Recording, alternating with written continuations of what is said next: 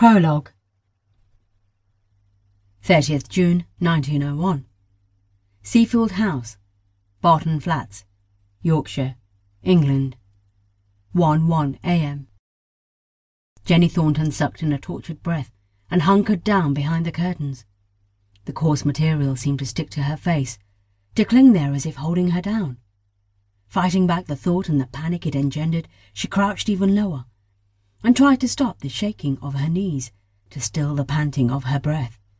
It was imperative that she did not breathe too loudly, that she kept quiet and still. If she was to survive with just a beating, then she knew she must hide. Tonight he was worse than she had ever seen him before. Somehow, tonight was different. She could feel it in the air.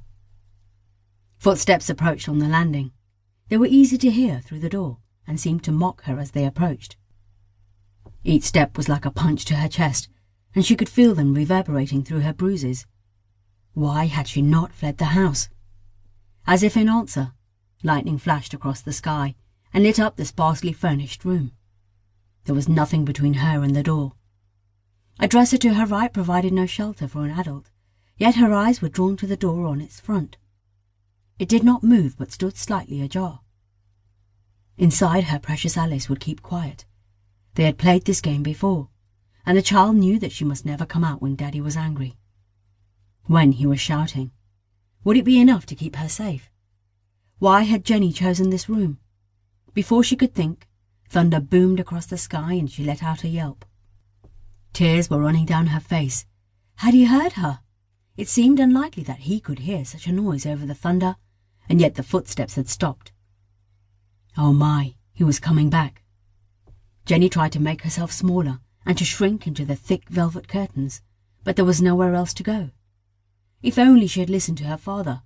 If only she had told him about Alice. For a moment all was quiet. She could hear the house creak and settle as the storm raged outside. The fire would have burned low, and soon the house would be cold. This was the least of her problems. Maybe she should leave the room and lead Abe away from their daughter. Maybe it was her best choice. Their best choice. Lightning flashed across the sky and filled the room with shadows. Jenny let out a scream, for he was already there. A face like an overstuffed turkey loomed out of the darkness, and a hand grabbed onto her dress. Jenny was hauled off her feet and thrown across the room. Her neck hit the top of the dresser, and she slumped to the floor next to the doors. How she wanted to warn Alice to stay quiet, to stay inside, but she could not make a sound. There was no pain, no feeling, and she knew that she was broken.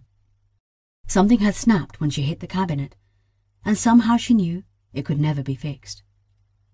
That it was over for her. In her mind she prayed that her daughter would be safe, just before a distended hand reached out and grabbed her around the neck.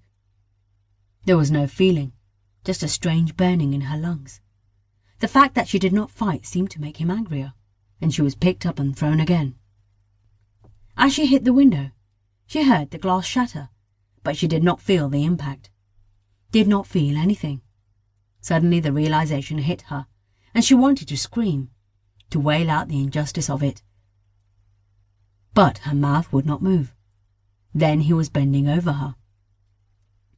"Beg for your life, woman," Abe Thornton shouted and sprayed her with spittle. Jenny tried to open her mouth, not to beg for her own life, but to beg for that of her daughter's. She wanted to ask him to tell others about the child they had always kept a secret, to admit that they had a daughter, and maybe to let the child go to her grandparents. Only her mouth would not move, and no sound came from her throat. She could see the red fury in his eyes, could feel the pressure building up inside of him, and yet she could not even blink an eye in defense. This was it, the end, and for a moment she welcomed the release. Then she thought of Alice, alone in that cupboard for so long. Now, who would visit her? Who would look after her? There was no one, and she knew she could never leave her child. Abe grabbed her by the front of her dress and lifted her high above his head. The anger was like a living beast inside of him, and he shook her like she was nothing but a rag doll.